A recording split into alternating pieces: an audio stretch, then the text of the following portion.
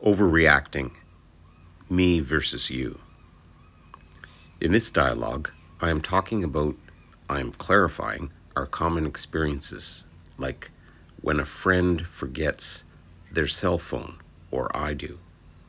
What these differences are like, and how to practice the habit of being more stoic about loss, change, and things I have no control over in my life, or yours. Me. Damn, I just heard the worst news in my life. I have cancer. They gave me a couple of years to live. You.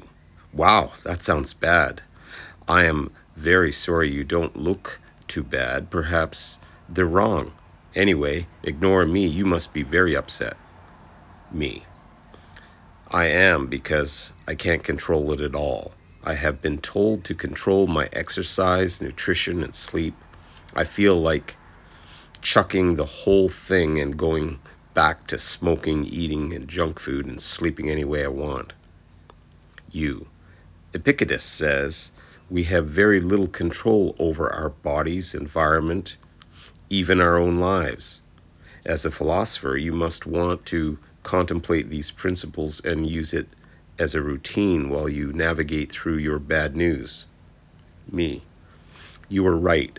I have to recognize my sage, and Epictetus would not let me be reacting to the little things or the big challenges in my life. In fact, he would insist I stick to my practice and do no harm. You. So to be a Stoic is not about having a stiff upper lip. Me. No, far from it. It is about preparing for change and loss, like my cancer, or sooner or later, that demise. Recognize my proper use of this particular impression and live the rest of my life like a sage would, like a Stoic.